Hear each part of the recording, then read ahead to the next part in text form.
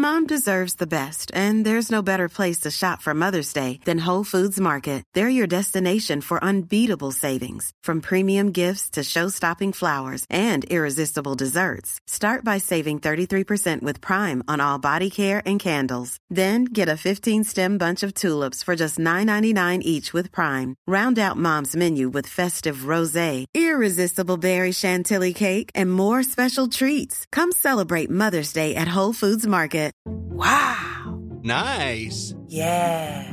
What you're hearing are the sounds of people everywhere putting on Bombas socks, underwear, and T-shirts made from absurdly soft materials that feel like plush clouds. Yeah, that plush. And the best part? For every item you purchase, Bombas donates another to someone facing homelessness. Bombas. Big comfort for everyone. Go to bombas.com/ACAST and use code ACAST for 20% off your first purchase. That's bombas.com/ACAST. Code ACAST. Hey, I'm Ryan Reynolds. Recently, I asked Mint Mobile's legal team if big wireless companies are allowed to raise prices due to inflation. They said yes. And then when I asked if raising prices technically violates those onerous two-year contracts, they said, "What the f*** are you talking about, you insane Hollywood ass?" So to recap, we're cutting the price of Mint Unlimited from $30 a month to just $15 a month. Give it a try at mintmobile.com/switch. $45 up front for 3 months plus taxes and fees. Promo rate for new customers for limited time. Unlimited more than 40 gigabytes per month. Slows full terms at mintmobile.com.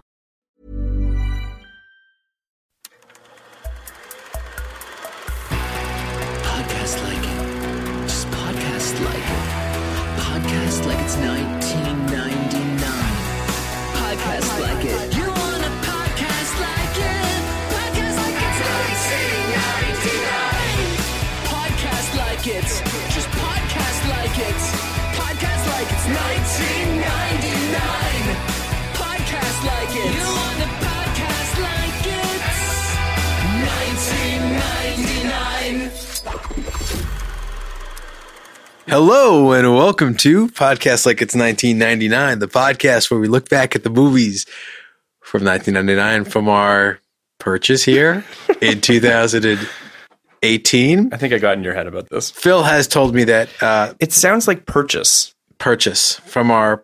So I know what you were trying to from say. our purchase here in 2018. This is where we. This is where we. Oh my gosh! Have you been saying purchase here this whole time? Yeah, what do you have to say? I thought it was purchase here, and I thought, oh, that's an interesting term. Is that like yeah, from like our like land here from our it sounds like a purchase, like some like Louisiana Purchase, like some esoteric term. Other people were saying might that to use. me, so I was. People are just talking about my intro. I mean, two people have mentioned it to me. That's so funny. Yeah. We should just think of another word other than perch, and we'll be good. From our bird's nest here. I think it's interesting that you seem to be very focused on bird puns. I like the idea of us being in 2019. No, I get that. Overlooking. Sure, from our view here. That's right. We'll figure it out. Something a little more visual. We'll figure it out. But from our purchase here in 2018, we will be talking about a movie. This is Kenny, and I'm Phil. Oh, sorry. For the people Kenny that Nybart. Care. Phil Iscove. Yeah. And we have a very special guest today. We do. Linda Greenwood. Indeed. Of the show Sleepy Hollow. Indeed. We have no connection to that show. And Nikita. Lindy played Jenny on Sleepy Hollow. Yeah. That's right. Thanks, Phil. 4 years. Mm-hmm. Yes. Yeah. Very important character on the show. 60, 70 something episodes, something like that. Yeah. A lot. Yeah, a lot. Tons. Yeah. Yes. And Linda, you're our first actor on the show. So really? we're gonna we have questions about performance. Oh my gosh. So, yeah. All right. Well, I will try and represent my people as best I can. Your people meaning Canadians? I guess all of the above. Canadian actors, obviously. Well, Canadian actors. So you'll represent Seth Rogen very well. Yeah. And you are also the first person to choose a movie about cannibalism. Ah, sweet. And the Civil War. And actually, that's not true. Mexican War. She's the first. She's the first guest. Yeah. To do a show about the Civil War, but we have done a Civil War movie, a Civil War adjacent movie. Oh God, Wild Wild West. Wild Wild West. Oh, is that Civil War adjacent? It takes place it takes place a couple years after. I actually listened to that episode, but I haven't rewatched the movie. I mean, that movie's really, historically accurate. It's clear that history was a really big part of what they wanted to explore. Kenneth Branagh plays a ex-Confederate soldier, so it's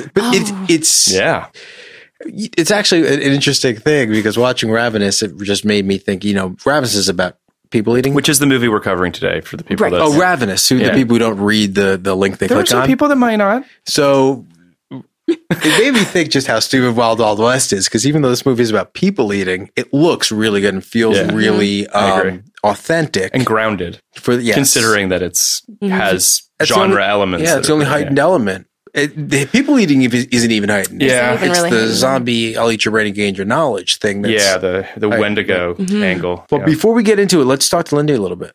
Okay. All right. I'm going to ask the question I told you I'm going to ask. All right. Why Ravenous? Why Ravenous? I mean, when you asked me to do this podcast, Phil, I looked at the movies produced in 1999 and my mind was blown. I had no idea. So many awesome movies came, insane. And so I couldn't decide at all. And then I was just sitting, I was reading the book that I'm reading right now. It has nothing to do with cannibalism. Sure. The word ravenous came up and I thought, Ravenous. I fucking love that movie. That's so funny. So I checked to see if it was 1999 and wow, it was. Because truthfully, I texted Lindy a couple weeks ago, whenever I texted you saying, would you come on? And you were like, yeah, let me look at the list, whatever. And then we had dinner the other night and it was like, she's like, Ravenous. I was like, you can have Ravenous. Yeah. I was like, nobody's asking for that. What do you mean? I was so surprised that I was the only one. Yeah. It's a great movie. Can we all agree that it's a great movie? Yeah, so I was so happy to have seen it because I had never seen it. Oh, cool. And to be well, honest I'm glad. with you, never really even heard of it. Right. Really? Yeah. I mean, it's a blip.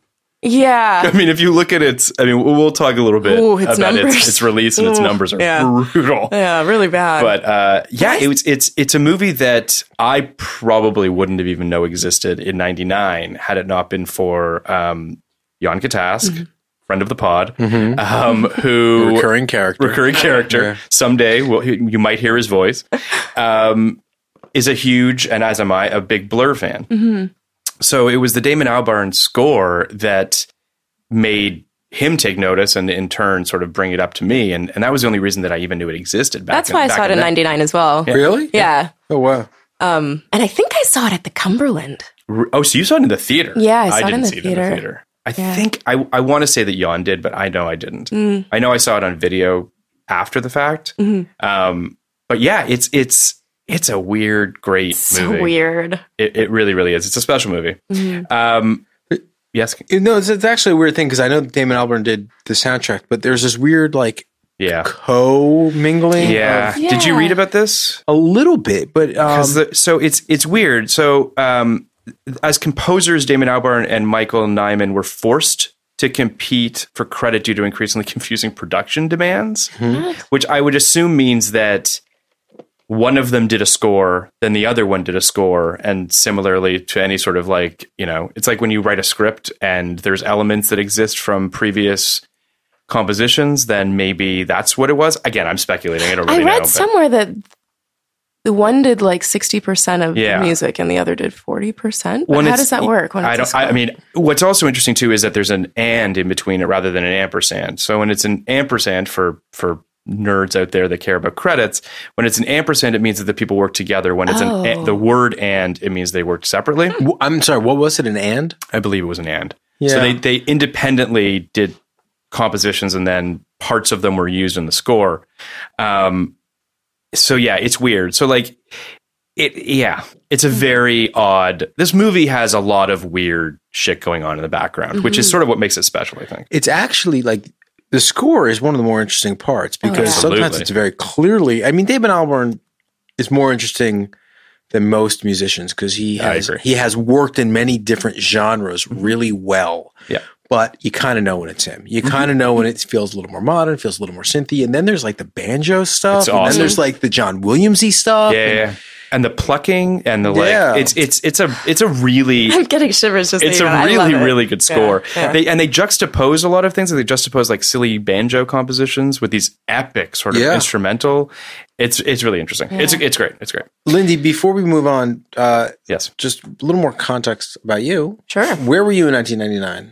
I was in Toronto, where I am from. Represent. Yes, thank you. Oh, gosh. What? I'm sweating.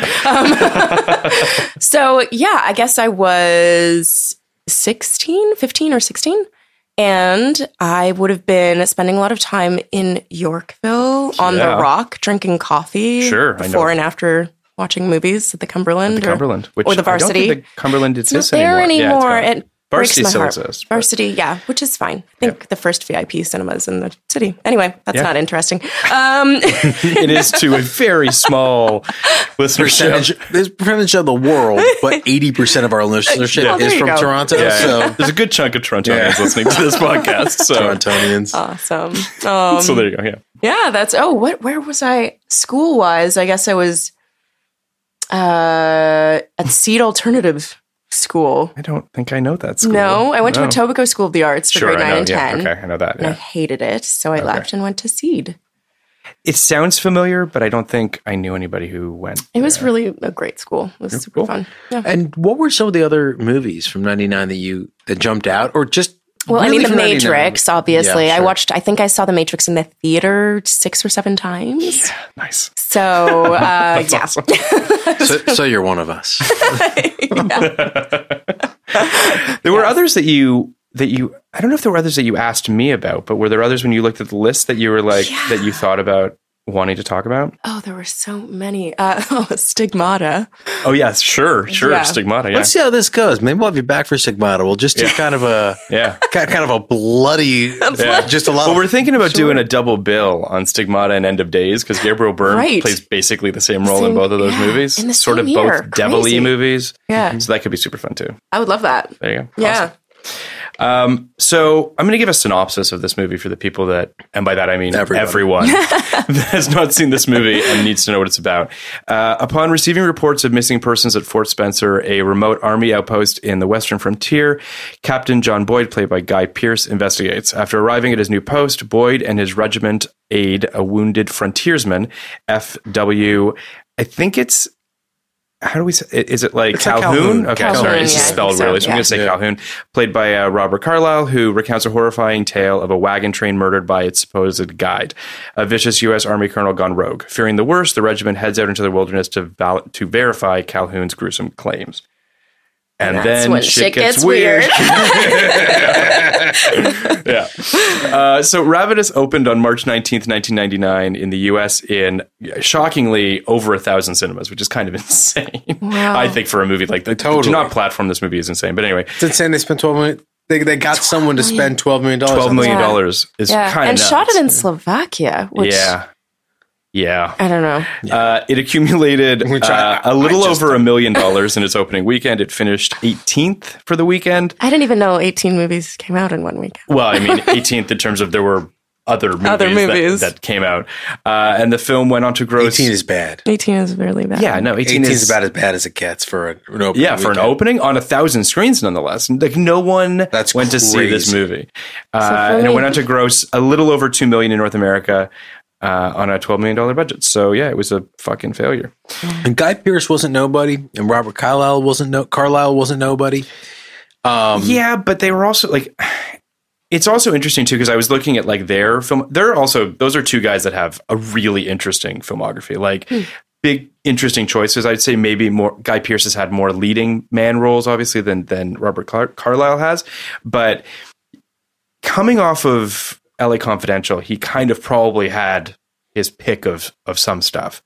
And he took some really bold, interesting choices and clearly didn't want to be in franchises. And definitely. And he just, and you know, you look at the stuff that he's done from like Memento to this, and this is a guy who like just didn't give a fuck. Yeah. But then he also did like The Time Machine, which is a terrible movie, but like he's done interesting stuff.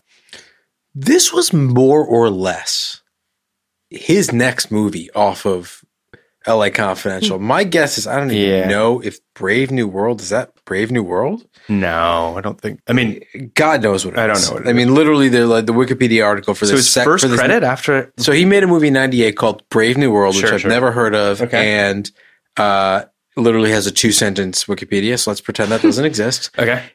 This is number 2. Wow. This is the thing he did after it. So you're right. That's so weird. And then it is. It's like you come off the heat of that movie to do this. That's just weird. And then he did, fucking Memento the next year and kind of solidified himself as like a go-to guy. For interesting stuff. A guy you can trust. Yeah. And the truth is, if people saw this movie, That would have also played into that idea. I mean, he was great. He did Iron Man 3. Like, it's not that the guy won't take a big studio check. A long time after, though. Sure. But I just mean, like, I don't know. I've always liked him. I think when I first noticed him was Priscilla, Queen of the Desert. Oh, yeah. And I love that movie. And he's great in that movie. Mm-hmm. All three of them are great. Like Hugo Weaving and Terrence Stamp and Guy Pearce are all great in that film. So that was when I sort of noticed him first. And then, obviously, LA Confidential put him on the map. It's really interesting because that was only his third movie, and that's the only movie of any real note he did before LA Confidential. Yeah, but he was so good in LA Confidential. Oh my god, he's amazing in LA Confidential. Unbelievable. I mean, that movie is like close to perfect. It is. I haven't seen it in years. I should rewatch. Oh, it's so good. It's so good. There's a pilot right now. I know. CBS. Oh my gosh. Yeah, they're trying to do it as a show. It could work. They've tried it already. They shot a pilot. That one could work. It could hypothetically work. I could see it. LA Confidential work. I'm not saying it. It's anyway. So we should probably talk about the machinations of the director stuff that was going on behind the scenes of this movie before we sort of get into. So they hired a director, and Milcho Manchevsky, I think is how you pronounce his name. Sounds My apologies if I fucked that up. That's right. Everyone knows Milcho. Milcho? Yeah. So they hired him. He had just directed an Academy Award nominated foreign film. I'm not sure if it won, called Before the Rain. And they hired him to do this movie. And he was, I guess, complaining about pre-production and any number of elements. And then when they actually got to location, he felt like he didn't have enough time to do it properly, and he wanted more money and he wanted more time. And the production company at the time, Fox 2000, eventually agreed to an additional week with the complaints that he had made. He kept continuing to complain to Laura Ziskin, who micromanaged the production and vetoing this, that, and whatever below the line. Shooting was delayed. And then basically he just bailed on the project. And they were sort of in Did he just bail? I read that he was very actively fired. He was fired. Okay, because it seems because they brought on another person. They brought on. It seems that they literally brought him on. Yes. Laura Ziskin shows up with a new director. Played by. Actually, in who was the director? His name is Raja Gosnell. Yes. The guy that did one credit, right, and it would go on to make Mystery Men. That guy's gone on to have a career, but he had one credit at the time. Anyway, so you know what it was? It's a great credit. I don't know what it is. Home Alone 3. Shut up! Yeah. That movie is amazing. I don't think I've seen the trilogy. I've only seen the first two. Actually, no. I guess no. It's the second one when he goes to New York. Home Alone 2. Okay, never mind. Then I've just seen 3 is fucking terrible. Okay, I've not seen Home. I won't even show it to my kids. Really? It's so bad. Oh man. No, it's terrible. Is it even Macaulay Culkin anymore? No, it's a younger kid. Oh. It's 4 criminals, and it's so mean and violent. It's disgusting. The first one I watched just recently again. It's a great movie. I love that movie. But it's also, it goes to some pretty dark, fucking weird places. Oh, yeah. But anyway. So they bring on Raja to set. You know what? He didn't do, he didn't do Mystery Men. He did Never Been Kissed. Oh, I'm sorry. I don't know. But who did Mystery Men? Why am I? But I actually thought he went on to have kind of a big career. He has a career, but it's a weird career. He's done like the live action Smurfs and like the live action Scooby Doo's. I'm sorry. I was totally wrong about Mystery Men. My apologies. But so either way, what is interesting about the Never Been Kissed of it all is that Never Been Kissed was a Fox 2000 movie, which also came out in '99. Laura Ziskin just probably thought he was the next big thing. I guess. So she was like, we're finding you a movie. Can we talk about one thing, though? Yes. This guy did Home Alone 3. Yes. He did Smurfs, Scooby-Doo. He did Never Been Kissed. And someone said, you're good for the period cannibal movie. Yeah. You're the guy I need for the period cannibal movie. Here's what I will say, though. Like, not that I have any reason to defend Fox 2000 or Laura Ziskin in this equation, but like, this is a weird fucking movie. Like, this is a tonal, like, you got to thread so many needles on this thing. So you're saying who is right for this movie? Who is right? And also, maybe someone broader will make it more sort of openly comedic. Like, it's living in a very weird space, which is why I love it. But it's also why you would, as a studio executive, be like, I don't know what box this fits in. Let's jam it into this one. And maybe Raja can put it into that box. I don't know. Either way, Raja is brought to set and they say, the cast uniformly says no to this guy, which is kind of amazing. I mean, that there was a mutiny on set is kind of incredible. Have you ever been on a set where anyone's done anything like that? But like to turn the director down? No, not that extreme. What would that conversation be like among the cast? I don't even know. Like how would you form that quorum? Oh my gosh. I mean, quorum. I'm picturing Tom Meissen like coming to my trailer, knocking on the door. Okay, Lindy, we got to have a conversation. Yeah, we're doing this. That would be something. I mean, it's just the idea of banding together, which I think is great. And we have heard stories in Hollywood of actors that band together on contractual things. I've done it on like line, like dialogue. Oh, sure. Stuff, being like, for sure. Like we'll have conversations, off to the side, and then just, approach as a group and say, sorry, this line is not happening. Mm-hmm. Well, there's something kind of almost union-like about it on a certain level, right? Where like if the actors, I mean, I certainly haven't been in a situation like this, but I imagine that if you do have a director that you all feel is just wrong is going to hurt your performances and is going to make the movie wrong, especially in a situation like this where you've just had the director booted off, like it sort of makes sense that it would kind break of my heart if I was that guy. Yeah. What do you mean? He went and made Never Been Kissed, which people fucking love that movie. Yeah, he really had a big bounce off that one. He really went directly to Scooby-Doo. Those movies make bank, I imagine. Scooby-Doo, the first one. I don't know if you've seen it. I have. I have not. Very weird movie. Very weird movie. Very in kind of a good way. I mean, it better be. I mean, Scooby-Doo's just weird movies. Yeah. Well, Scooby being CG makes the whole thing very surreal. Yeah. So you're watching just being like, and there's like a high person at the center of it as well. Shaggy. Is Jay and Silent Bob Strike Back a 99 movie? Dogma. Dogma's the Kevin Smith movie. I was just picturing Scooby and... Yeah. So long story short, Robert Carlyle, who I guess had worked with Antonia Bird in the past, brought her up. She gets the gig, and to her credit, has actually said that she agrees with the problems that the previous director, that Milcho. That was Milcho's name that he had with it. So, it seems like it was a troubled production, which is again a testament to the fact that this movie works in any way.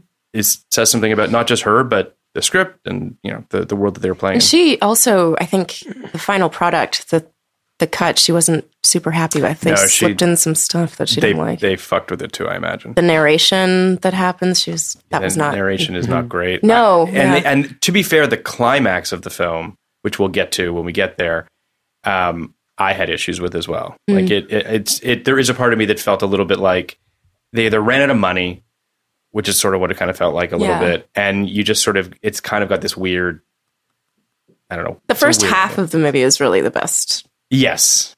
And then it gets listen, we'll get into all of this. I feel the same way about what you guys are saying. I do want to point out that this is the first movie we've done by a female director. Oh, wow. It is. And, it's kind of on us, but like mostly on Hollywood in 1999. Yeah, I was going to say how many of the 270 or however many were released. I think the other high-profile one will be Boys Don't Cry. Boys Don't Cry is there's, there are a few. There's Forces of Nature was directed by a woman. Was it?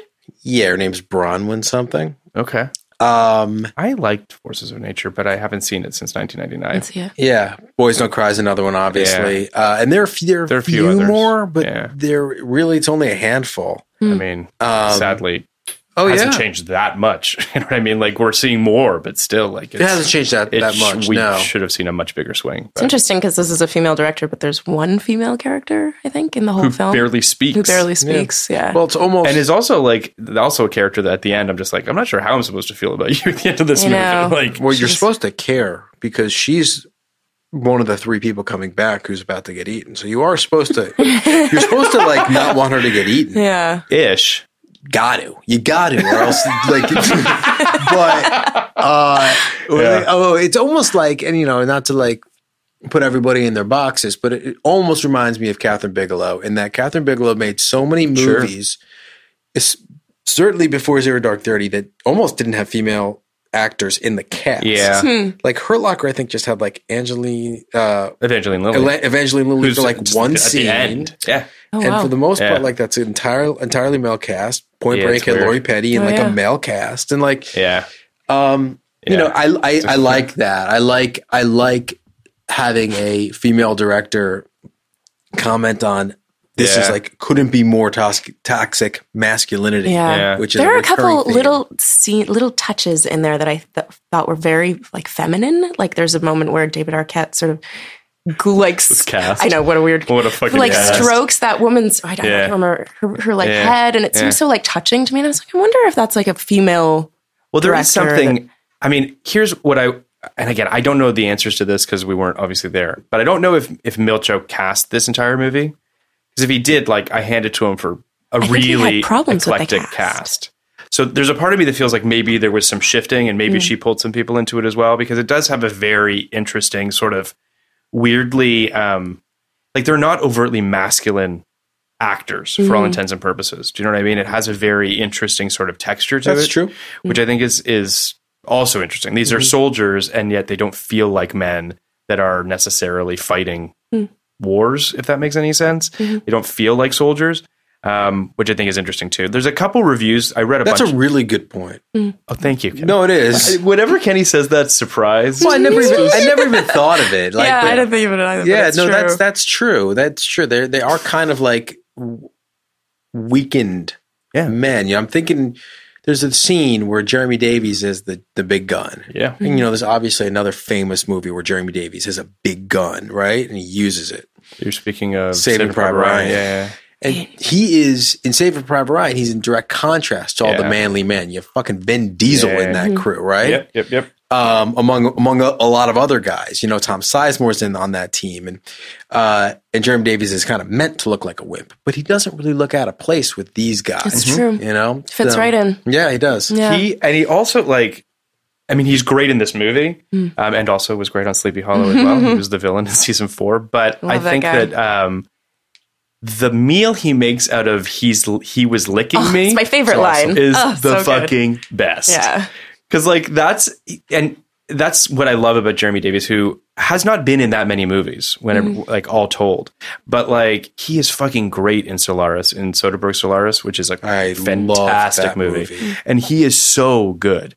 What he does in his there's a sort of internal kind of not even twitchiness to him, but just this very interesting way that he sees these characters. They feel almost like insects, if that makes any sense. Like he has just this very kind of interesting. It is a twitchy kind of way. He moves that's under the it's in him. It's not on the surface at all. It's really cool. He was a really cool guy. He's very interesting too. I have no doubt. I have no doubt. Yeah, actually, we were coming back from Comic-Con, I guess, whatever year that was last year, and a bunch of military men were at the airport, and they all took turns sort of shaking his hand and thanking him for saving Private Ryan. Yeah. So cool. That's so cool. That's the thing too. I guess that happens all the time. I assume he said it does. Yeah. He's so good in Saving Private Ryan. And he's amazing. He's the heart of that movie. Yeah, he is the heart of that movie, and also has, in my opinion, the most heartbreaking moment in the movie, when he does not go in to save Adam Goldberg and he's in the stairwell. It is without a doubt the most heartbreaking moment of that movie. And he's just, anyway, he's fantastic. He's a great actor. I read obviously a bunch of reviews and a bunch of really interesting criticism on this film, which there's a fair amount of. This is a movie that definitely has found its life now. Didn't in its moment, but there's a lot of love for this movie online, which I think is great.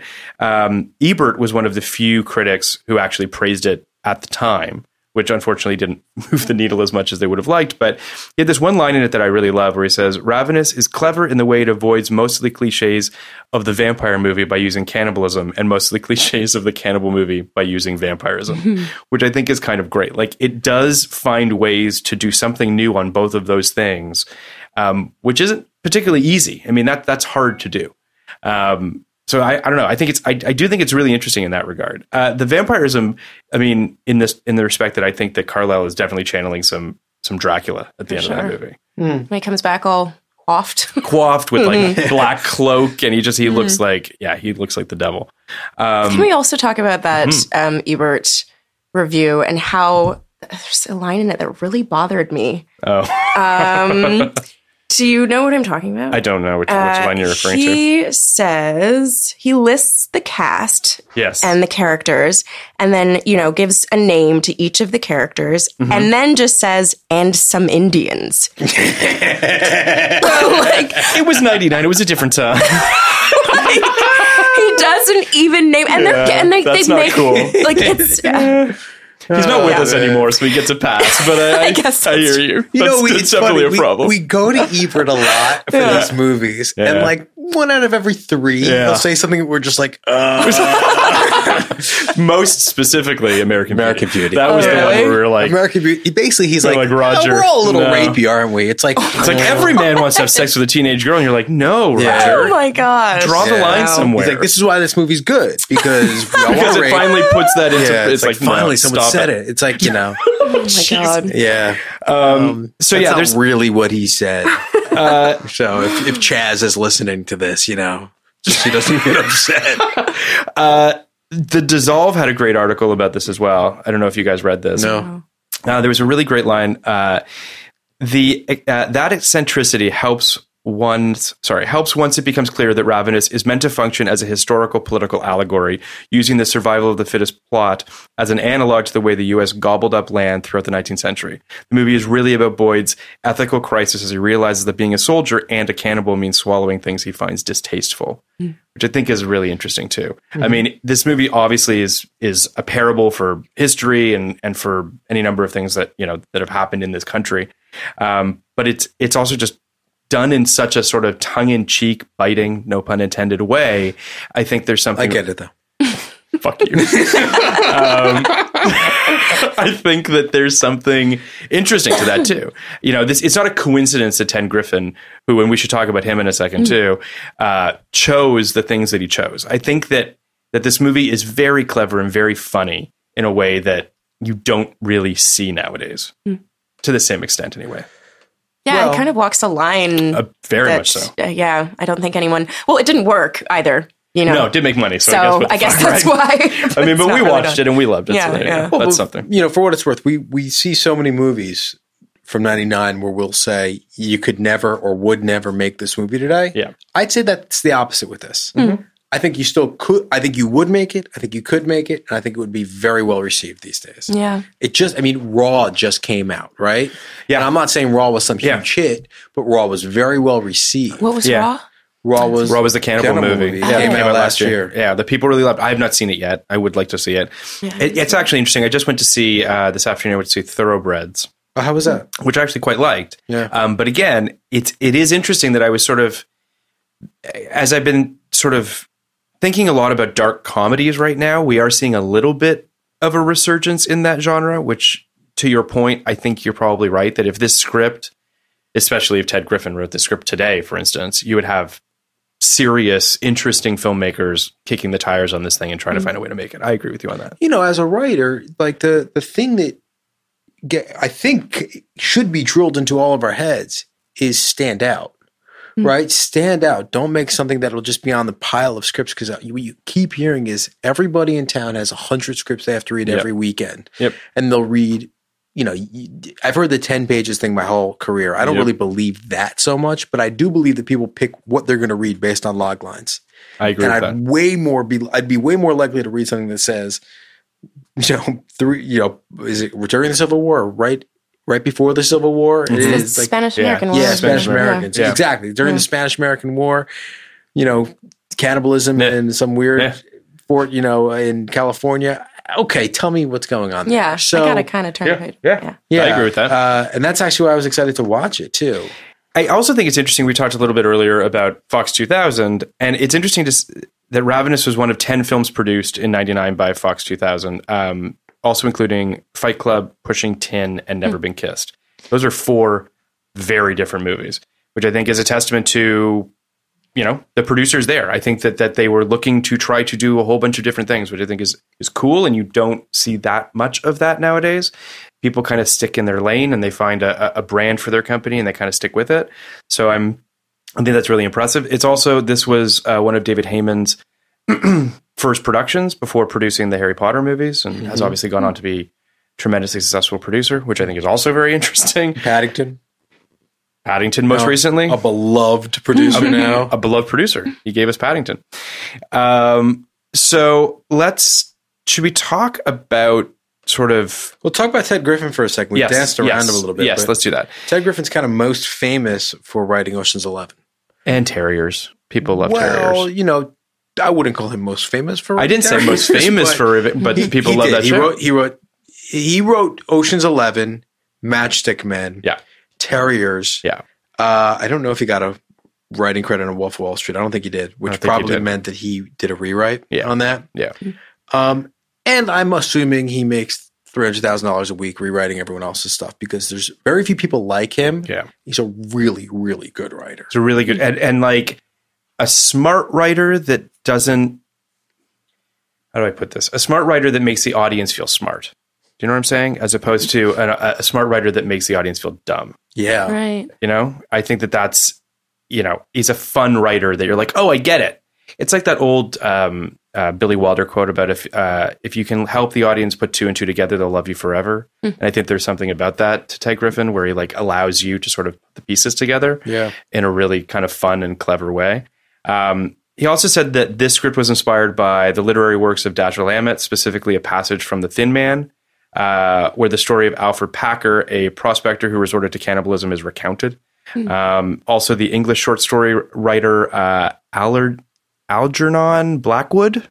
Oh, yeah. I don't know if you guys have read any of his stuff, but apparently he was an inspiration for this script too. What did he? Oh, I don't know any of his work, unfortunately. And obviously, the Donner Party was a big part of it too. Do you want to talk about the Donner Party for a second? Shall we? Sure. Let's. Has anyone read? No. About them? I don't know much about the Donner Party, unfortunately. I should, I guess. I'll run through it as succinctly and accurately as possible. But basically, everyone's played the game. The Willows. Sorry. No problem. That is That's what you read? That was amazing. It is What's the such a creepy. It's about these two guys that go on the this Willows, like is that what you said? Yeah, this like canoe trip or something, and then they end up in this really creepy grove of willows that sort of the willows are alive. Themselves. Okay, cool. It's really, really creepy. I listened to it an audio book of it when I was driving. And I was going to say I started falling out of sleep. So Ben was driving. I was listening. Okay. But yeah, it's really creepy. And I can totally see how that makes sense. You mean Ben, your fiance? My fiance. Congratulations. Thanks. Recently engaged. Yeah, it's true. I hate that word fiance. I still call him my boyfriend. Yeah. It's okay. You can say it. I just don't. Boyfriend Ben. Boyfriend Ben. Yeah. Yeah. It's a long-standing Toronto-Quebec rivalry, right? No French words. What? Oh, yes, exactly. I was like, he's from Canada very well. Yeah, no French words here. So we won't talk about ballet or buffets or. But anyway, Donner Party. Donner Party, yes, of course. Sorry. So much more important than Lindy's engagement. But let's talk about some mass cannibalism. Donner Party. We've all played the Oregon Trail game. Yes, and we all know what that's based on. We've all died of dysentery at some point. You know what the Oregon Trail is? No. Well, yeah, I know the Oregon Trail. You know the real Oregon Trail. But what's the game? You've never played the game? No. Did you go to school? I will say this. I don't think the Oregon Trail was a big thing in Canada. No. Just to be clear. Yeah. I'm not sure that the Oregon Trail was I know of it only from living down here. From like memes. Memes, indeed. So the Oregon Trail was like a video game, like a learning video game. Oh, about an educational game. An educational a learning game. Video game. A learning game. Yeah, Kenny didn't learn much. It's a learning machine. It's a learning. Yeah. It's where you learn good. Sure. It's a game where you go from I think it's Independence, Missouri to Oregon. On the trail. And it's point by point by point. The reason it's relevant is because that was the main trail people took to the West around this time, right? Around the time of like Manifest Destiny. Sure. The Donner Party made a turn to a new route. And they weren't crazy. There was like there was a new route that went a different way, and it was lightly traveled, but it had been traveled. It just hadn't been traveled by a group their size. They had 87 people and literally 50 wagons. And basically a lot of shit happened, but the worst thing that happened was winter came early. Mm-hmm. So winter came early and a lot of people died. And these are people like a lot of children were in this party, a lot of women were in this party, and 87 people started and about 40-something survived. And they still don't know where some of these people disappeared. Like it has sort of a Roanoke vibe to it. Yeah, well, they were eaten. Yeah, okay, didn't they just eat? They were okay.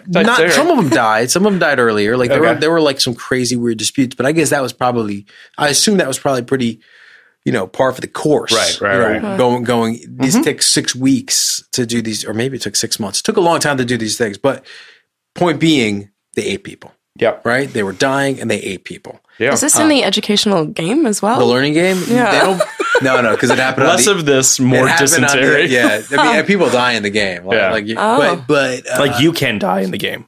Like the meme is a lot of like you died of dysentery. That seems to be like the thing that you go with like 5 people and like you basically all die of dysentery at some point. Oh. Yeah, but sounds shit fun. your brains out until you die. It's awful. But yeah, that's what the Donner Party is, and like I highly recommend reading the Wikipedia page because it's not just people ate people. Like it gives you a sense of how harrowing this journey. Oh, was. I can imagine. Yeah, you're a changed person. Yeah, from like A to B. Yeah, you're. Well, the people who like settled California. You know, in one sense, it's kind of gross because of the manifest destiny of it all and like reclaiming the land. On another sense, like they went through some serious horrible shit. Yeah. I think the movie really captured like that sort of horror. That horror as well. Like, it felt so cold and so miserable and remote. Yeah. Yeah, the natural element of it actually made me think a little bit of The Revenant. Totally. You know what I mean? Of that just sort of, Mother Nature just kicking your ass, and this idea of there's something far larger at play here than these tiny little characters that exist in this, and sort of as specks on this grandiose scale, which I think is really interesting. We should talk a little about the whole Wendigo thing that exists in the movie as well. Just sort of that like atmosphere take on the myth of the Wendigo. Although there isn't actually a traditional sort of incarnation of this Native American monster on screen. It's spoken of as though Carlisle is some sort of a Wendigo, and that he's sort of grappling with some sort of transformation, if you will. I mean, certainly Boyd is dealing with that too. So it's really more of a metaphor than it is an actual flesh and blood ghoul. But I think it's very interesting the way that they talk about that stuff. It sort of taps into the spiritualism that exists in this movie too, obviously of America having come here and sort of taken this land from the people that were here before, and their sort of spiritual connections to it, I think is really fascinating.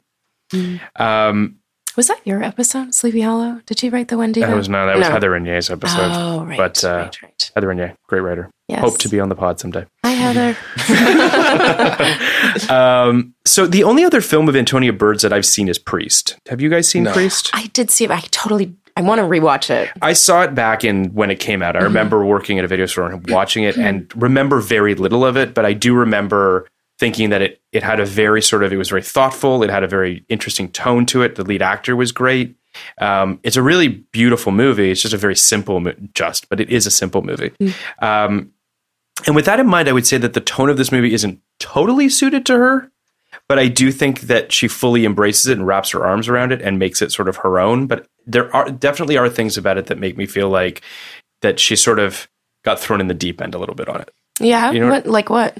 I just there's a part of me that just feels like when you're inheriting something from somebody else, and there's always going to be vestiges of whatever that production was that was handed to you. But again, sort of the tonal balancing act of this movie is really tough, and I think she handles it very, very well. But looking at Priest and then looking at this, she's not the first name that would have come to mind to think that she would be able to handle this. I think she does a very good job, but there is stuff sometimes from a production perspective, and this is super whatever, but... Oh, so I know exactly what to expect. What? You said it's super whatever. I mean, it's very... Good preface, Phil. Go ahead. Jesus.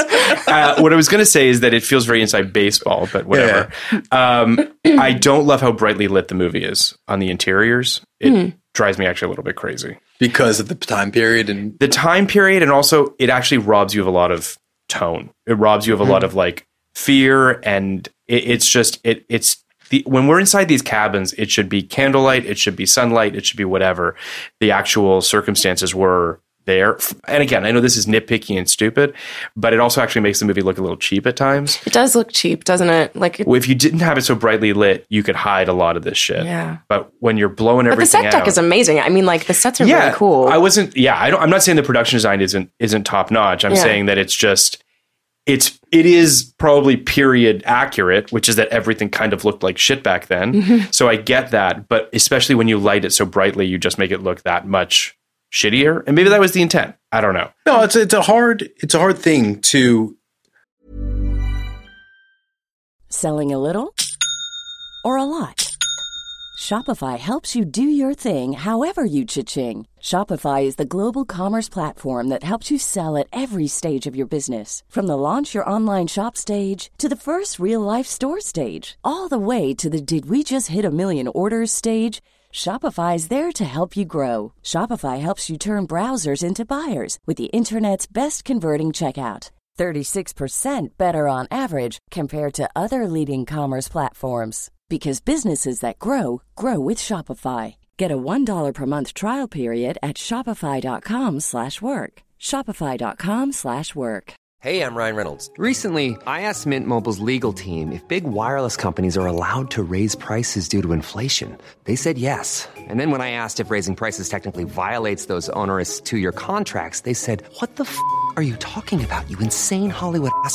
So to recap, we're cutting the price of Mint Unlimited from $30 a month to just $15 a month. Give it a try at mintmobile.com/switch. $45 up front for 3 months plus taxes and fees. Promo rate for new customers for limited time. Unlimited more than 40 gigabytes per month. Slows full terms at mintmobile.com.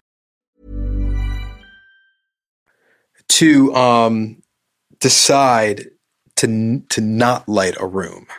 You know what I mean? Mm-hmm. To not light your actors. It's a hard thing to kind of make that decision that you're not going to have everything you've paid for appear on camera, right? So it's that could be a studio thing too, to your point. Well, it's kind of an insecure move. Sure. And I see where you're coming from. You know, this is kind of, we're reading a little too much into this person's filmography maybe, but this does seem a little out of her wheelhouse. A little bit. And, you know, it might have just been like, let's get it. Let's get it. Let's make sure we've gotten it. Instead of like the opposite, which would be a nightmare. We have to go back because you can't see anything. Right. No, and I listen, I get that. I think that the most glaring sort of portion of the film to me in regards to shooting during the day or shooting at night is the end. I think the end should have been at night. Like their fight in broad daylight just doesn't have the same power that it would have had.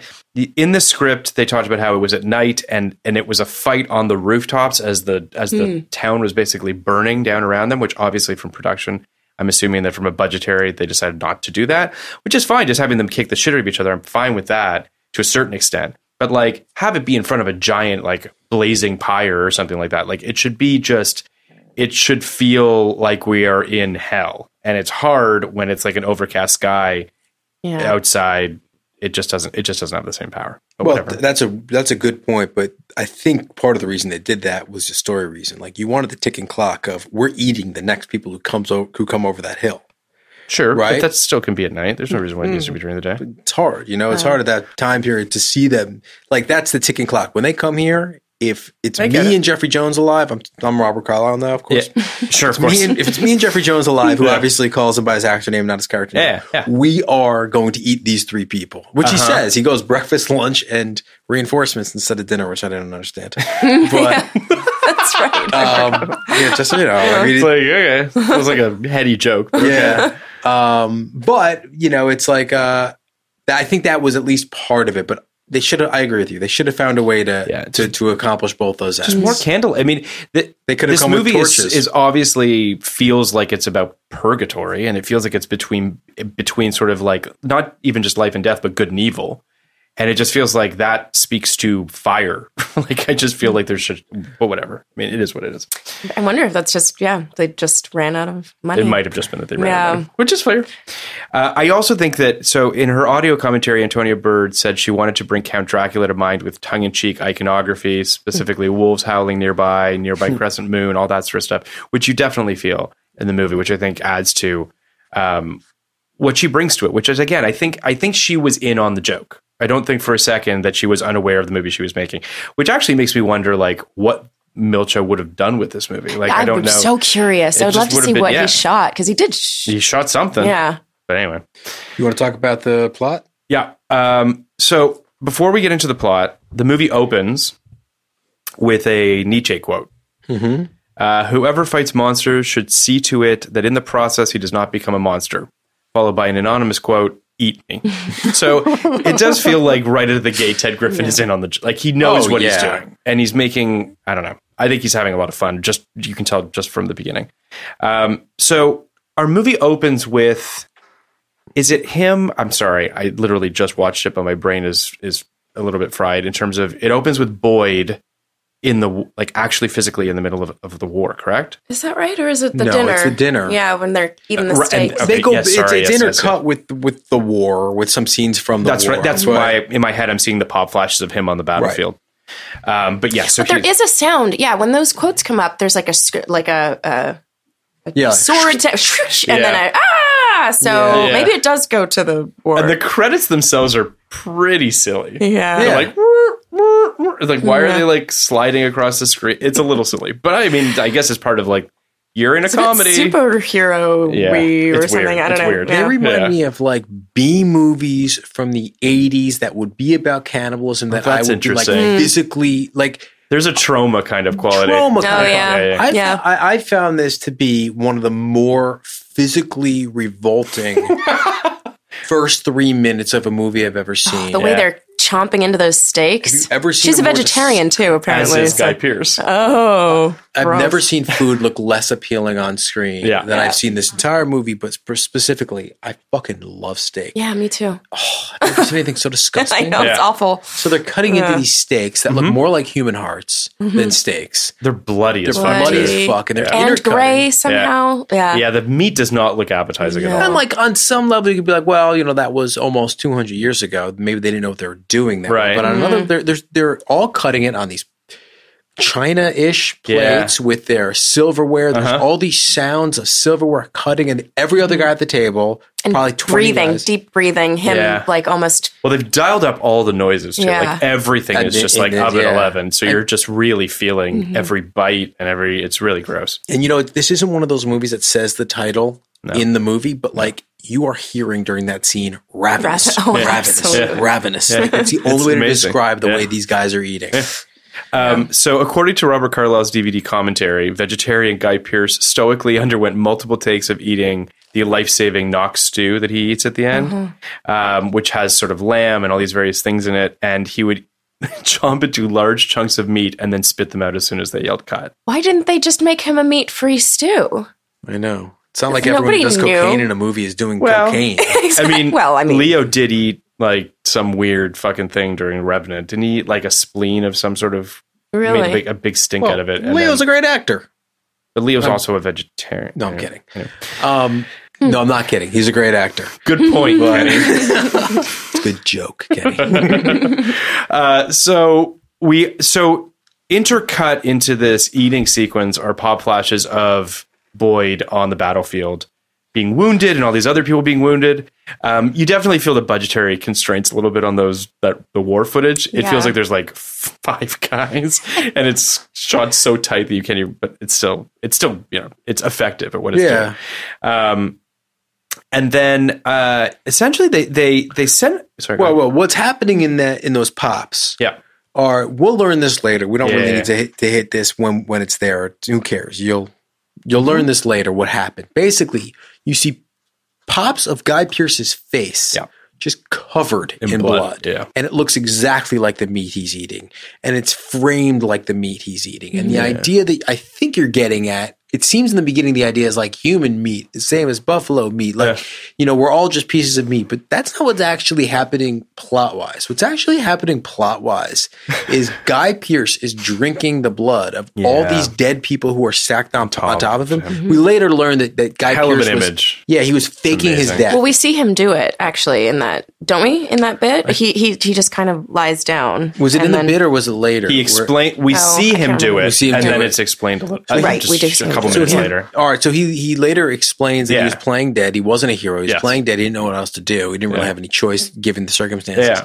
And he's stacked on the bottom of, it seems like 4 or 5 guys, dead guys are on top of him with their blood dripping down into his mouth. So gross. And what's critically important here that you'll later learn is he was only really able to pull himself out of that morass of people because he got the strength from the other people's blood. And that's the one supernatural element of this movie. Eating people gives you super strength. It also feels like he got a taste for it. Well, that's what happens. Which is that too. Yeah, that's the curse. You get the strength, but then you also have this ravenous, I know, which is the Wendigo curse. I mean, that is definitely part of it. I love how like every piece of media about cannibalism is always like, Now you got the taste. Yeah, you can't go back now. It's like, is it that good?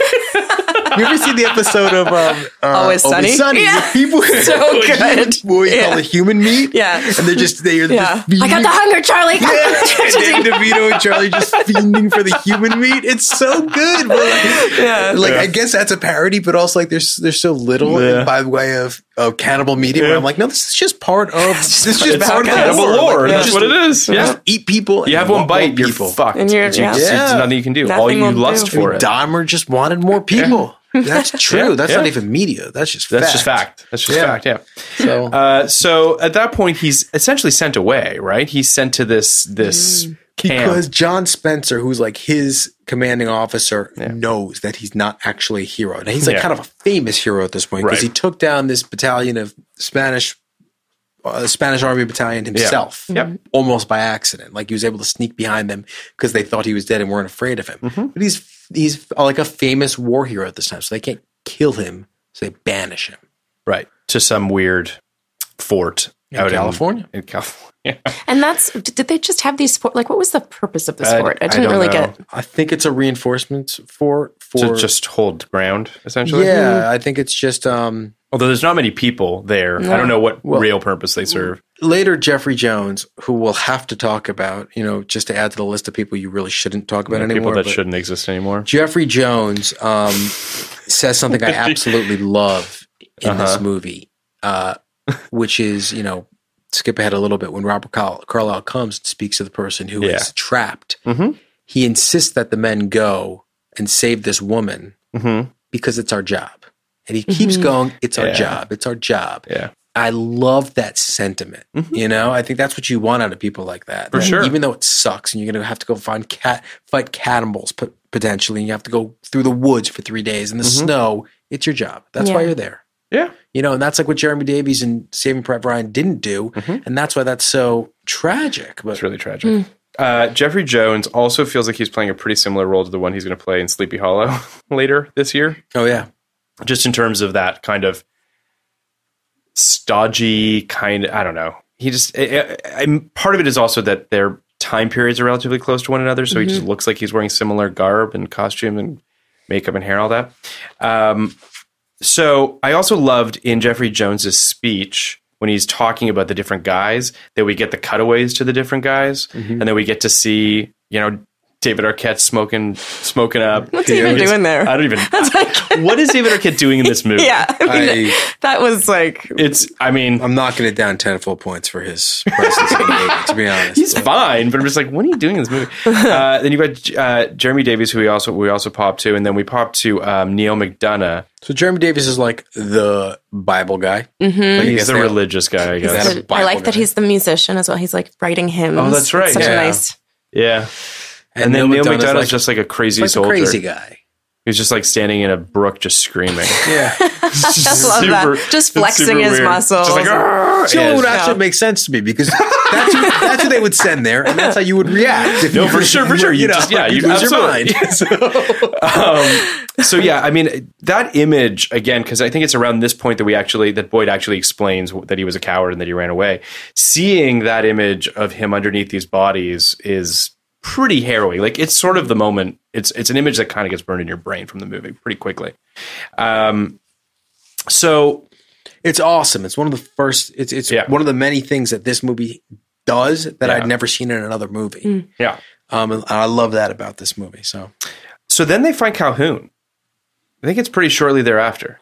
Obviously he's introduced to everybody. Yeah, it's pretty quick. It's pretty quick at that point. And Calhoun shows up. There's a jump scare when he like sort of shows up outside the window. It's a weird jump scare. So it's like, totally names. Yeah. But the music also at this point is killing it, right? Like it is just really when Boyd gets to the camp, and you're just like the music the movie comes to life when the music is really kicking in, for me anyway. Like it just feels like it gives the movie a jolt. The tension that is built from it. Absolutely. We haven't gotten there yet, but when they go out, the humor, right? Yeah. Listen, everyone knows that, or not everyone, but generally speaking, you don't, as an audience member, know how to feel until the music is in there. Mm-hmm. I've seen cuts of things without the music, and I'm like, okay, yeah, it's good. But then the music comes in, you're like, oh, now I know how to critically feel. important. It's beyond critically important. And sometimes it's used as a crutch and sometimes it isn't. But in this movie, I can't even imagine threading the needles this movie does without this score. Impossible. Because I think it would have been nearly impossible. So anyway, so Calhoun shows up and tells them this crazy story about this stagecoach. I really like that monologue. It's great. And he's great. Mm-hmm. I mean, this is, again, Carlyle in this movie is doing something pretty extraordinary of before we find out he's crazy to when he's crazy, but just sort of, he doesn't go over the top with it. You know what I mean? Like Robert Carlyle, who has played a Bond villain, does not go there. You know what I mean? And look at him in Trainspotting or look at him in The Full Monty. Like he's a really underrated talent. Totally. Mm-hmm. And he's really fucking good in this movie. I just saw him in something recently. What was it? Did we watch him in a 99 movie already? I don't think so. Did we? Not yet. I definitely saw him something recently. I'll look it up later. Okay. But he's fantastic. And that monologue, he's great. And also what's interesting too is that monologue doesn't cut away much. No. You're just on his face telling us a story, but I mean, not a little bit, but not as much as you would expect. It's really dark in that room at that time, isn't it? Yeah. It is It is dark. Yeah. Yes. One time it's dark. Yeah, Phil. Sorry. Because I just remember the candlelight sort of flickering against his face and the flame from the stew. Yeah. I got to tell you, I'm not crazy about his plan. His plan? No, I'm just... It's not a great plan. I'm not crazy. It's better than Cuba Gooding Jr.'s plan in Chill Factor. What plan? But it's not a good plan. Like, it worked. It has to do with ice cream. And it has to do with ice cream, yes. I have not seen this movie. I really don't. I'll tell you something. My son hates ice cream. Really? He's 5 years old, and he freaks out when we're around ice cream. He's just like, why would I eat ice cream? It's like literally the grossest thing in the entire world. I'm like, ice cream? What's going on here? Yeah. Your son's broken. He despises. Well, I don't like cheese, so that makes sense, he might really be broken hereditarily speaking. But okay, he doesn't like. One of these cream. days, we just need to dedicate an episode of this podcast to you and cheese, and just like break it down. How do you not like cheese? Like any cheese? You don't like any type? No cheese. No pizza. It's crazy. That's it. No more listeners. It's crazy. That's it. And we're done. I think I'm going to leave. Yeah, you should probably go. Yeah, that's what a lot of people feel. But his plan, is basically he didn't have to include elements of the real story to get people back to the cave. But he's playing with them. I mean, he's having fun. That's the way It's a little bit of like cat with a bowstring sort of thing. It felt to me it felt like, honestly, like one of the cardinal sins of screenwriting, which is it was for the audience. Yeah. Like they just wanted to give us real pieces of information to tell us how it was really going. Mm-hmm. When in real life, he would probably come up with some other reason to get them trapped in a cave. Yeah, there was absolutely no. Yeah. And then what really bothered me was like they figure it out by counting the bodies back at the cave. They're like, oh wait, no, he must be one of them. I'm like, well, that's not really. As we can attest in Chill Factor, math is never a good thing to incorporate in your script. But also like basing your revelation on the story of a liar, a person to be a liar at this point it's problematic. Yeah, that's problematic. And this is what's so cool about this movie is usually that kind of shit like drives me nuts. Yeah. This movie's so tonally consistent and so thematically consistent that it doesn't bother me nearly as much as it would in another movie. Like, it's funny you should say that because I was relating to my roommate this morning one of the things that Hunter said in the Chill Factor episode. I've been thinking about that constantly. Do you know what I'm talking about? Yes. Which is that Hunter has this really great moment where he said, and I'm paraphrasing, but basically tone is everything. Mm-hmm. Like if the tone of your movie or your television show is on the money and the vision is there, people don't give a fuck about the bumps in the road in terms of logic and what have you. And I think that this is a prime example of that, of a movie that you're just sort of like, and also a really hard tone to do, but somehow you go along with this ride, even though in your heart, you're like, I'm not sure this makes sense. But it's like, the reason I bring it up is I was watching Beetlejuice. It was on TV today, which is a perfect movie in my opinion. It's the best. And it makes like no sense. Like if you actually try to logic out what's going on in that movie, you're like, wait, they go to Saturn? There's sandworms? Wait, what's happening? But it's just great. And it just works because the tone and the vision and all of it is so, encapsulating and so intriguing that you're just in. It makes me wonder, like, maybe she was the perfect director to do this because maybe, you know, she's so sort of out of left field for sure. How do you even like, I don't know how much of the tone was like established like before they started shooting, or if it's something that sort of happened like by accident. Who knows? But this movie, maybe more so than any movie we've covered thus far, I would say, I don't know, because it feels like the vision of this movie was kind of bifurcated in a bunch of different directions in a way that like there was not there are countless movies where you have a filmmaker or a writer or an actor or a producer and they're not all on the same page. But to sort of lose a director and like when the stewardship goes away, who the hell knows what comes out of it, which is why it's a miracle this movie works. I don't think I would have noticed if it wasn't for reading about this. Oh, that's interesting. I don't think I would have noticed that there were bumps in the making of this movie. I think I think it holds together, even with the two different scores. I loved it. It felt like decisions to me. It felt like interesting decisions made by a modern filmmaker. So, yeah, I agree with you, Lindy. I think that maybe she was the perfect person. I mean, listen, and she might be. We've got a great movie on our hands that we love. So, like, and it's weird. It's too bad that this like didn't do well, commercially, and that it didn't do particularly well critically either. Which is weird. No, I don't get that either. But I will say the branding, if you can call it, like the posters are terrible. Oh my God, the marketing is basically non-existent. Yeah. Does anyone want to say what the poster says? You are who you eat is the tagline of this movie. Rob's on board. Rob's like, that's not bad. Right. Yeah, that's what it's supposed to do. Here's what I will say, though. Have you seen this movie? No, never heard of it. It's a great movie. No. You should check it out if you have a chance. It's on the list. Okay. Right after does Austin Powers Spy Who Shagged Me. But here's what I will say, though, because you just said it wasn't critically particularly liked at the time either. I'm finding more and more that the greatest or the best movies that came out in 99 were not necessarily the most critically lauded at the time either. Funny, huh? Which some of them. There's that top tier of shit that like was loved then and we love, like being John Malkovich and Magnolia. And Magnolia, I mean, it wasn't loved when it came out. It had critical fans, and it won actually the Toronto Critics Circle Award at the time. But I obviously Ebert had it on his top 10 list, and I think people liked it. But I don't think that movie got the love necessarily that people expected it was going to get. We feel basically it's one of like the greatest masterpieces ever made. Yeah, no, we believe people that. didn't say that, but they did not say that at the time. People kind of did say that about. John Election Malkovich is another movie that did not get the love. I mean, Galaxy Quest, definitely. Office Space. We can keep going of movies that at the time there was this massive kind of there was like this massive middle class of movies that were at the time looked at as whatevers.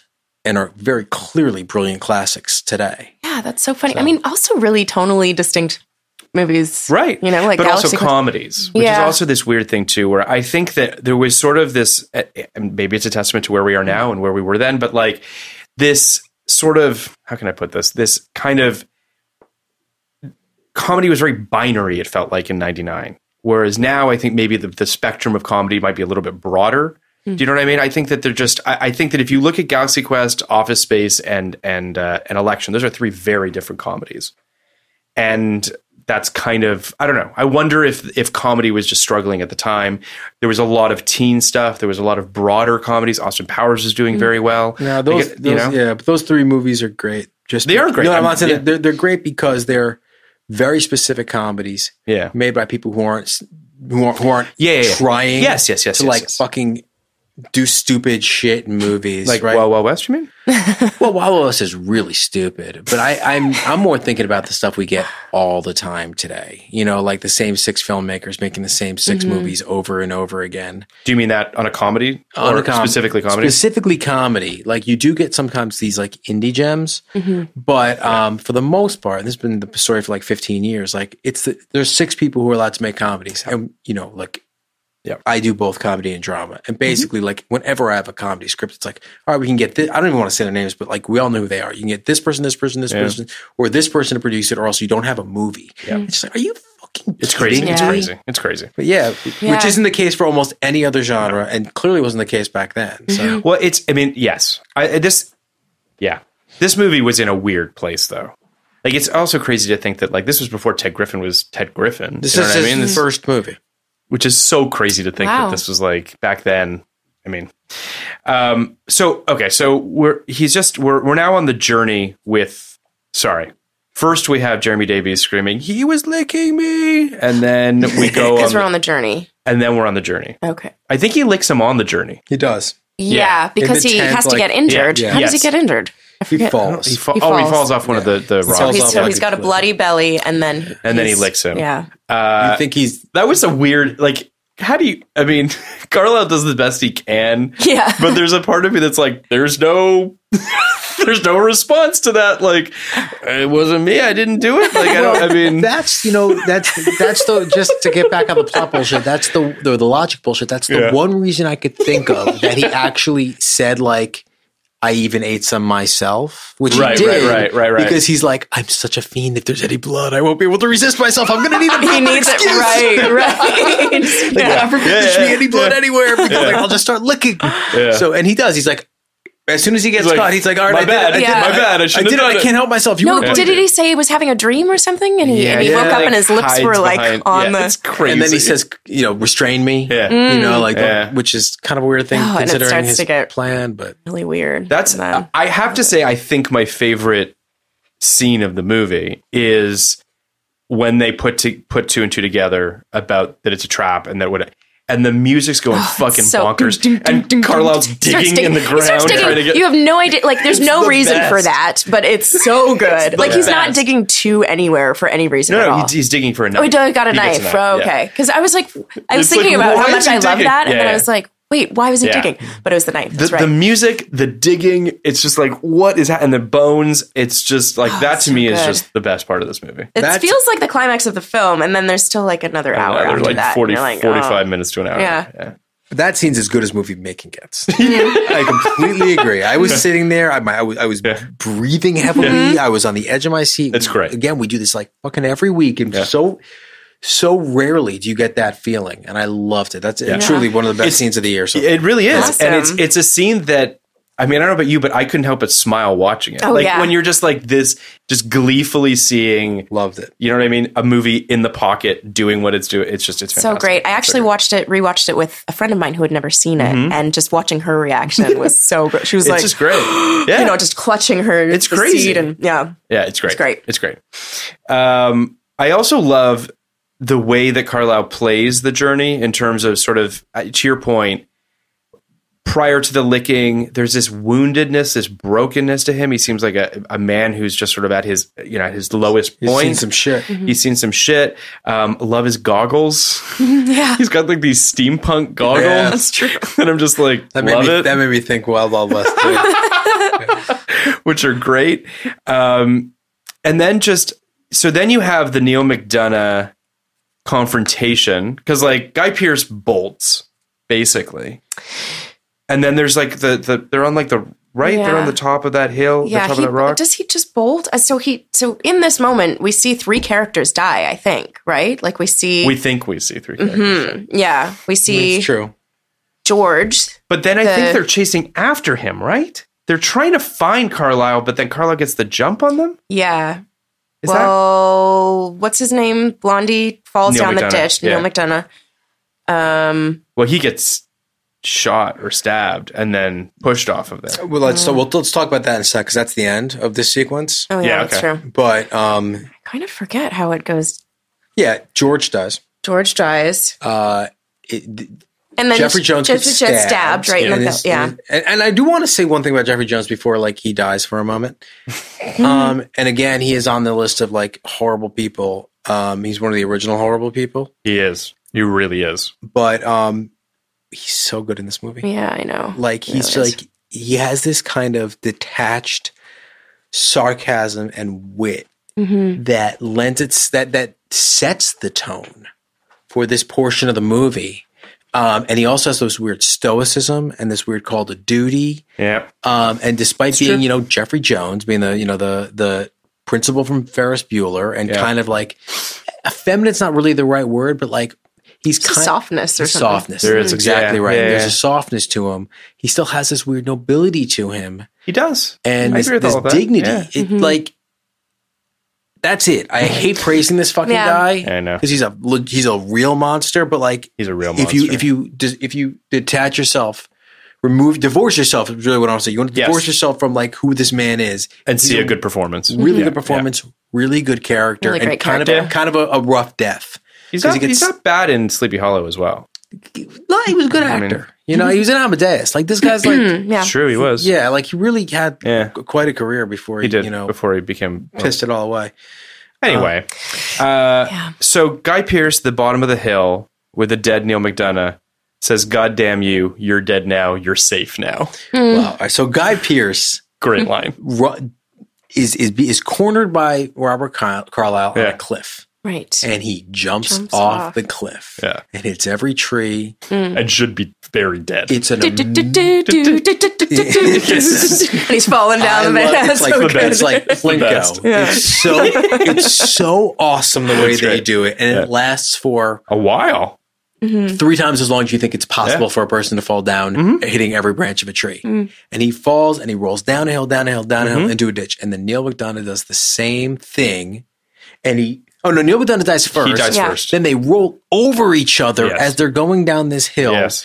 And then Guy Pearce falls in a hole first. Neil McDonough falls into the hole after him. He gets caught by his foot, and you think he's dead, and then he starts strangling Guy Pearce. Yeah. This sequence is so fucking cool. It's crazy. It's crazy. Like, oh God, I give such credit, I have such respect for throwing everything against the wall and having it all stick and work. Yeah. I love that. I totally agree. I also love that they leave Guy in this hole for a beat. You know what I mean? Like they really let him stew in there. And there's a part of me that, obviously just based on running time, I knew he wasn't going to die in there, but you're kind of left to wonder, like, what's his next move? Like, what's he supposed to, and he crawls out of there barely alive and gets back to the I guess the encampment, or he does gets back to the camp. Eat him, right? Yep, that's right. Yeah. Well, he gets his power. He gets his power. Oh, that's right. It's always with the fucking power. He's always with the eating. He gets some leg well, meat. That's what's kind of beautiful about it. It's like leg meat. Yeah. He just rips into Neil McDonough's leg. Either die but he can't just die because this monster's out there. So he's got to be the hero again. He's the cowardly hero again. There definitely is the reluctant hero. To Boyd in like the best possible way, of a guy who's like, fuck, okay, I guess I got to eat this guy so I can get out of here and kill the real bad guy. Kill the real bad guy. But also like, I'm the bad guy too. Like it's great. Yeah. Great parable for war and all of it. It's just great. And then there's the great reveal when he gets back to the camp and Carlisle is there. Oh, we forgot a character. There's there's another guy, Knox. Yeah. The drunk guy. Yeah. Oh, right. Who kind of just all of a sudden becomes sober enough to like be a bad guy. To say like, I don't. 2 and 2 together and then die. Yeah. His character sort of doesn't really track very well for me. He basically, all I can remember of importance is that he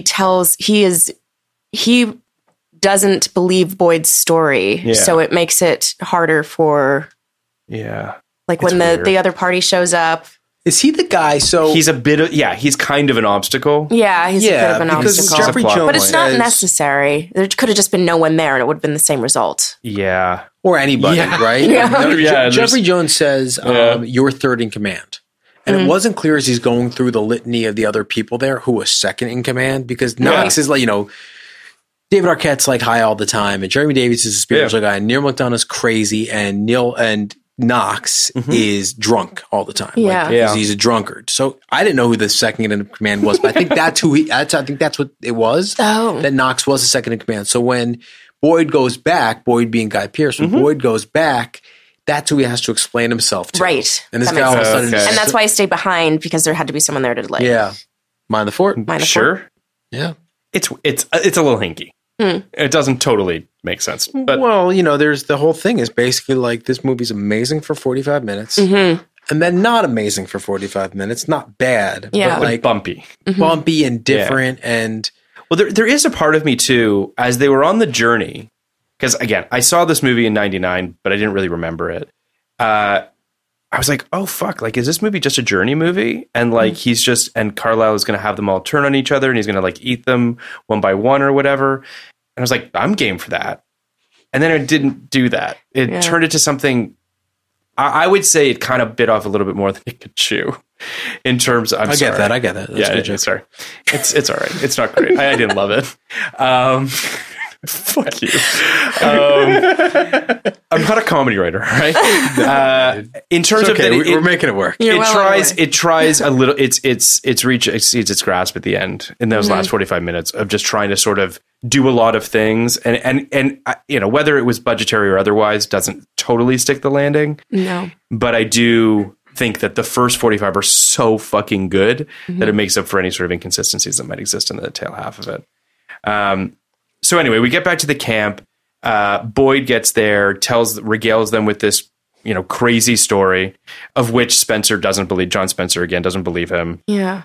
And then Carlisle comes in like all decked out in his in his soldier. Oh, he's uniform. Like, we've got this new guy to take over the. And Geiger's just like, what the? And he's like cowering in the fucking corner and he's like losing his mind. Colonel Ives. You're not Colonel Ives, you're Dracula. Right. So it turns out like Ives is kind of important in the military. A little bit. Like, he definitely like outranks Boyd, which wasn't clear the whole time. No, which is also a great reveal. The reveals, by the way, in the Tale 45 are not bad. Yeah. It's the way that they're executed that gets a little muddy. Yeah. They're kind of the typical horror thriller reveals. You know, like it's not the best example, but it's the example I could think of. You saw Spider-Man this year, Homecoming? Yeah, actually, I didn't.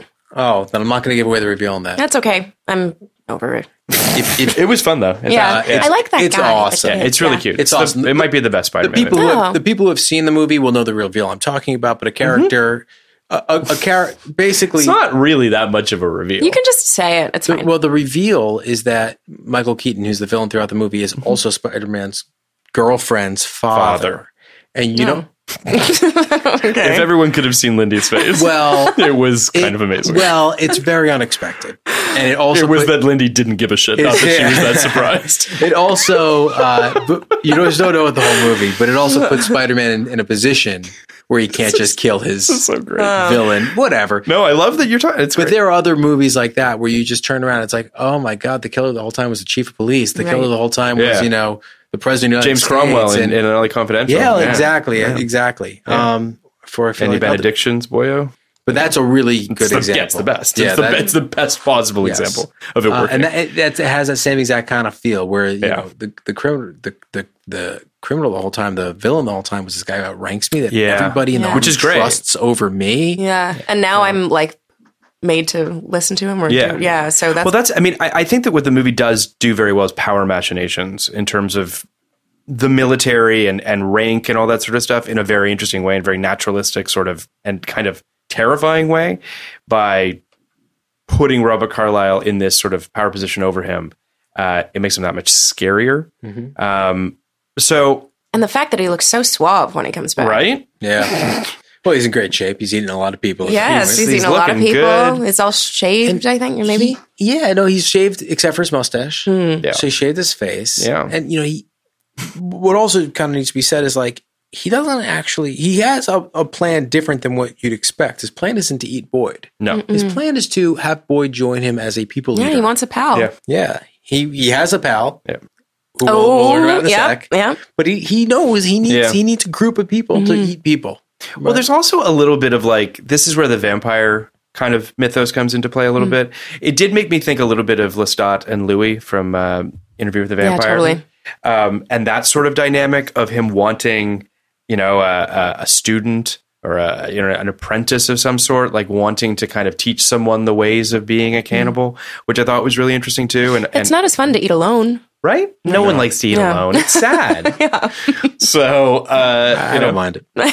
Give me a good book, I guess. And Kenny's married with 3 kids. He really wants to eat alone. He's like, there's silence right now. Yeah. Found out my wife doesn't listen to this podcast very often. At all? A little bit. She has here and there. But her best friend has listened to every episode. So, hi, Sarah. That's amazing. Let's keep this between us. So the twist at this point is that Jeffrey Jones isn't dead. I'm not really sure how they faked his death. The stabbing is tricky. Yeah, well, I think he ate some people, and it really. That's the movie. The movie is that there is a secret health serum. It cured Carlisle's tuberculosis, so I mean, it can cure stab wounds, right? And it cured Guy Pearce on, I believe, 3 occasions. Yeah, guys, I think we should be eating people. The takeaway from this movie is why aren't we eating people? The question is, which person? Who? My stomach just growled, like actually just growled. Because you're fiending. You need it. It's amazing. Who? Let's the first one to eat, Donald Trump. That's the greatest thing I've ever heard in my life. God, no. That's not who I eat. No, that's I mean, I understand the first, but I don't even want to say this. You might get a visit from the FBI, but Robin's giving us the look. Guys, be careful. Next topic. Careful. Move on. it along. We should. I would love to play the Who Would You Eat game. Yeah. We can do. You know what? Let's marinate on that, shall we? Do you want to eat muscle or fat? Do you want to eat muscle or fat? Yeah. I mean, why does it have to be? I mean, why does it have to be one or the other? Yeah, can't you have a little bit of both? Well, then you're saying dark meat, but then light you want meat? a specific person, right? Oh, I see. Do you want you want the fat? You want the muscle? You want a mix? I think you want a mix. I think you want an average, like a good marbled steak. Yeah, yeah. I think when we do 0 to 99, which is that at the end of the podcast we rank the movie from what we thought back then and what we think now is 0 to 99. We should do Who You Eat at the end. Okay. Oh man. Okay. So great twist. Jeffrey Jones. We definitely won't be judged by who we would eat. Oh my god. It's gonna be it's fine. I'm a little nervous about this, but that's okay. Don't worry. Let's just say it's gonna be fun. You know what? Let's say who would you eat in history? So dead people. So we don't have to all say who obviously we would all eat. Yeah, because if that person happens to get eaten, obviously. We'd obviously all eat Jeffrey. I guess we should all be careful. We'd all eat Jeffrey Jones. There's so many people obviously. listening to this podcast. No. Why would I eat Jeffrey Jones? It's not a bad choice. He's got a good mix of fat and muscle. So you guys think about who you want to eat. Jeffrey Jones is not dead. The big reveal, not dead. Right. In real life or in the movie. True. Yeah. And that he's been working with Carlisle all along. Well, all along, sort of. Just recently. Yeah. Just recently enough. Yeah. That he's helpful to him. Since Boyd has been away. They've gotten close. They've gotten close. That's exactly right. And then then there's the fight. I don't really know what else. What is the big beats after that? Really, Jeffrey Jones has his kind of great character moment. Oh yeah, he's like, I can't do it. Mm-hmm. Kill me, I can't do it. Well, so Boyd is tied up, is restrained, and Boyd convinces Jeff Jones that he should let him go so that he can kill the real monster, and then Jeffrey Jones is like, sorry, but yes, I'll do that, but you got to kill me too. Yeah. So he does. He slits the throat. Which is nice. He doesn't even eat him. Doesn't even eat him. Yeah. Not a lick. What a waste. Not I know. A lick. I know. What a waste. Yeah. He should have, just for the fight, for the ensuing fight. Seriously. It's true. He should have hulked out on Jeffrey Jones. Yeah. And then And then we have the final so the end fight, which in the script, as I mentioned, takes place on the roof of the cabins at night while they were burning, was scrapped in favor of them just beating the hell out of each other, apparently. During the day. And production rented a fake blood while shooting this, which I think is kind of amazing. Oh my God. So that's how much blood they used. It feels a little comic booky. Yeah, well, it feels I mean? like two superheroes going at it that they can't really. Which I don't love. Neither can hurt. And it's also very. I mean, it's weird. I'm kind of two minds on it. It's long too, isn't it? It is long. Yeah, and I'm kind of two minds because there's the version in my head where I can see them on the cabins, and it's more of a chase, and it's more dynamic, and it's just more cinematic. But then the version of these two guys just beating the hell out of each other and rolling around on the ground kind of feels appropriate for this movie. Yeah, it's grittier and just like. So I'm kind of like I don't hate it, except for the fact that it's during the day. I just feel like I don't know. It feels fitting and yet not fitting at the same time. I can't really sort of wrap my head around it. The final death blow is pretty cool, though. Yes. The teeth and the does not lack subtlety. Symbolism. It's not subtle. So basically, Guy Pearce is wrestling with Robert Carlyle on the ground and has worked him towards a bear trap he set up. Which is in the middle of the... Oh, I guess that makes sense. He set it up for the fight. It's in the middle of the barn. He set it up. Yeah, because you see him clock the bear trap, so you know that it's his plan. So he set it up, he gets him on top of it, and he kind of has to push his head down on the trigger to have the bear trap close, and he kind of has no choice but to do it with them both there, given their position. And this bear trap closes like a giant alligator mouth or shark mouth. Yeah. Or just a mouth of them. Just a giant mouth with teeth. With you know.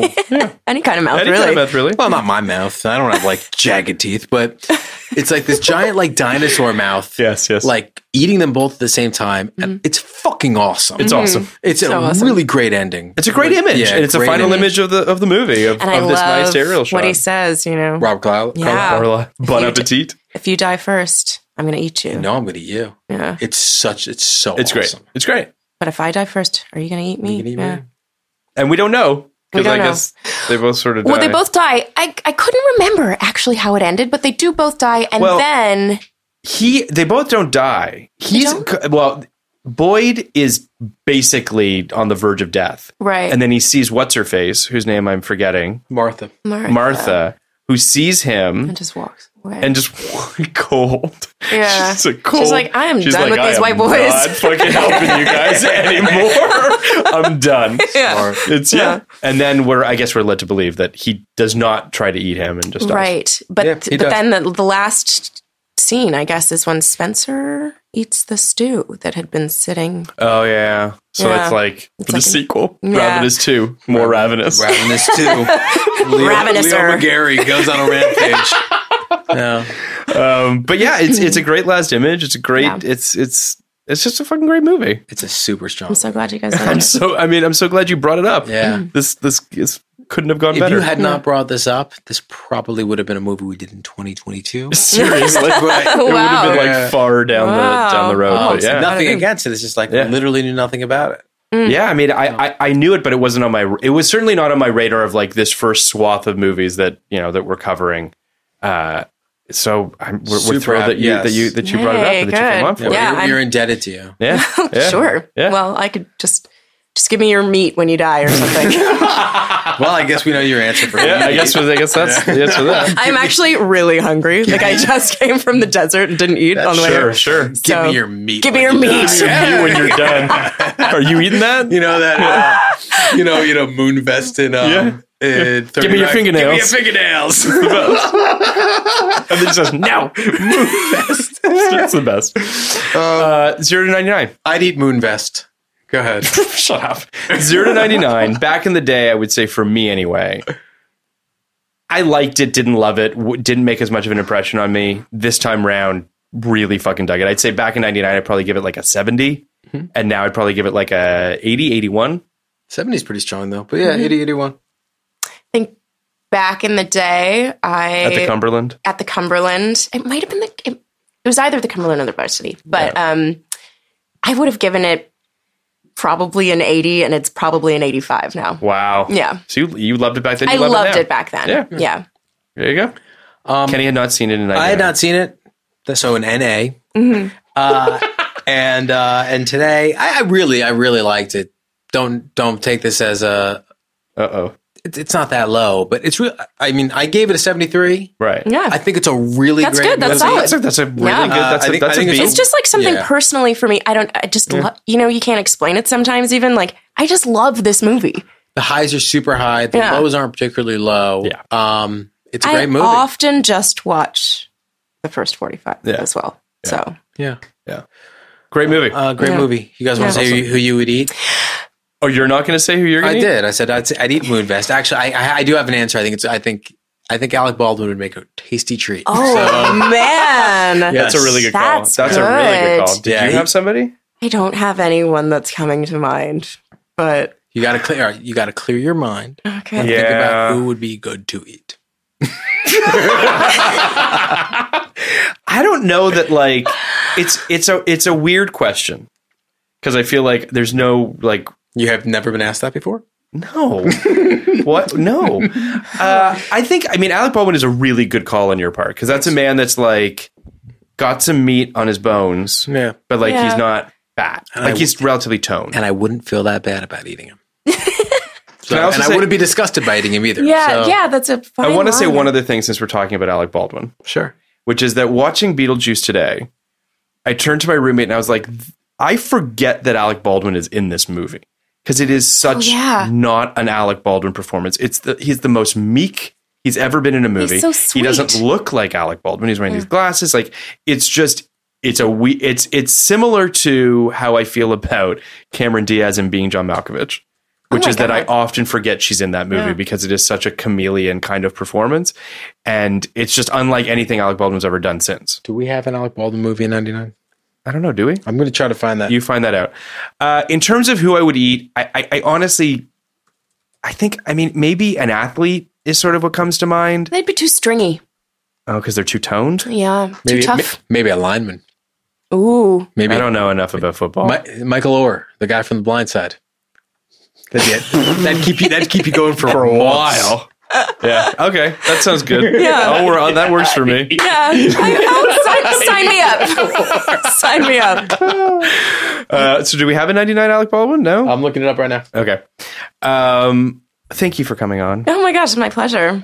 Please come on again. I would love to. Next time you're in town. Stigmata. Give us Stigmata. Maybe. Give us a heads up the next time you're in town. Yeah. We'll find a new movie and we'll do this again. That's great. Because none of them will be as good as Ravenous, but listen, you don't know that. That's true. I don't know. Maybe a movie you haven't seen either. Yeah. You know what I mean? Something that you're always been curious to watch. There's so many that I haven't seen in 99. This is such a great quest. There you go. On now. Oh, thanks. Yeah. We did an Alec Baldwin movie. Oh, Jesus. Already? Notting Hill. It's not really an Alec Baldwin movie. He's in Outside Providence, which keeps coming up for me. Jesus Christ. Which he is. Okay, and we'll talk about that. And I look forward to talking about him because I think he has one of the more interesting careers. Oh, absolutely. Of the last 50 years. For sure. In his own he looks weird tasty. way. Yeah. And he's delicious. Jesus. Guys, we don't know what we're doing next week. Yeah, we have no idea. We will... it's not that we have no idea, but we have not solidified a guest or a movie at this point, so stay tuned. We'll do something. It'll be from 99. Great. It'll be from 99. You're going to love it, whatever that might very well be. Or hate it. Because you definitely hated what we did last week. I mean, the movie was, garbage. What was it last week? What? Last week? Analysis. Oh, right. Oh, man. Yeah. Forgot about that one. Yeah, I didn't enjoy that at all. No, it's not a good one. Yeah, that movie does not age well. Reviewed well, though. Huh. But all right, we'll see you next week with a new movie, 1999. Lindy, thank you so much. And we'll see you all soon. Hear you all soon. At Nybart, at PM Iskov. Lindy, do you have any handles you want to promote? No? I'm just Lindy Greenwood on Twitter and Instagram. Boom. Yeah. Verified, though. I'm not verified. Verified. Yeah. Have for what? I don't know. Tried? Yeah. And they said no? I didn't say no. I just got a radio silence. Stupid. Yeah. Stupid. I can get you verified. You're famous. Oh, thanks, Lindy. If you can get me verified, that'd be something. It was before the podcast. Try again now. Okay. All right. Thanks, guys. Bye. Bye. Podcast like it. Just podcast like it. Podcast like it's 1999. Podcast like it. You want a podcast like it? Podcast like it's 1999. Podcast like it. Just podcast like it. Podcast like it's 1999. Podcast like it. You want a podcast like it? 1999.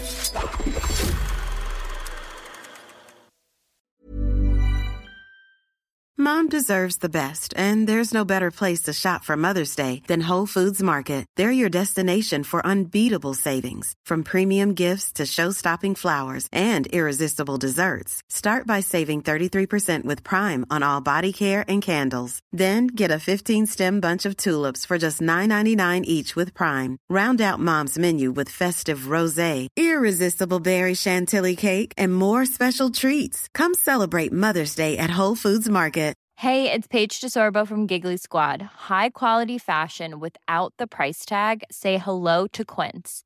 I'm snagging high-end essentials like cozy cashmere sweaters, sleek leather jackets, fine jewelry, and so much more. With Quince being 50 to 80% less than similar brands.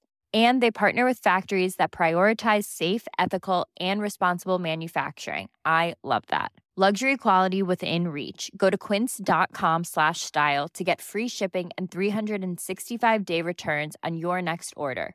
Quince.com/style.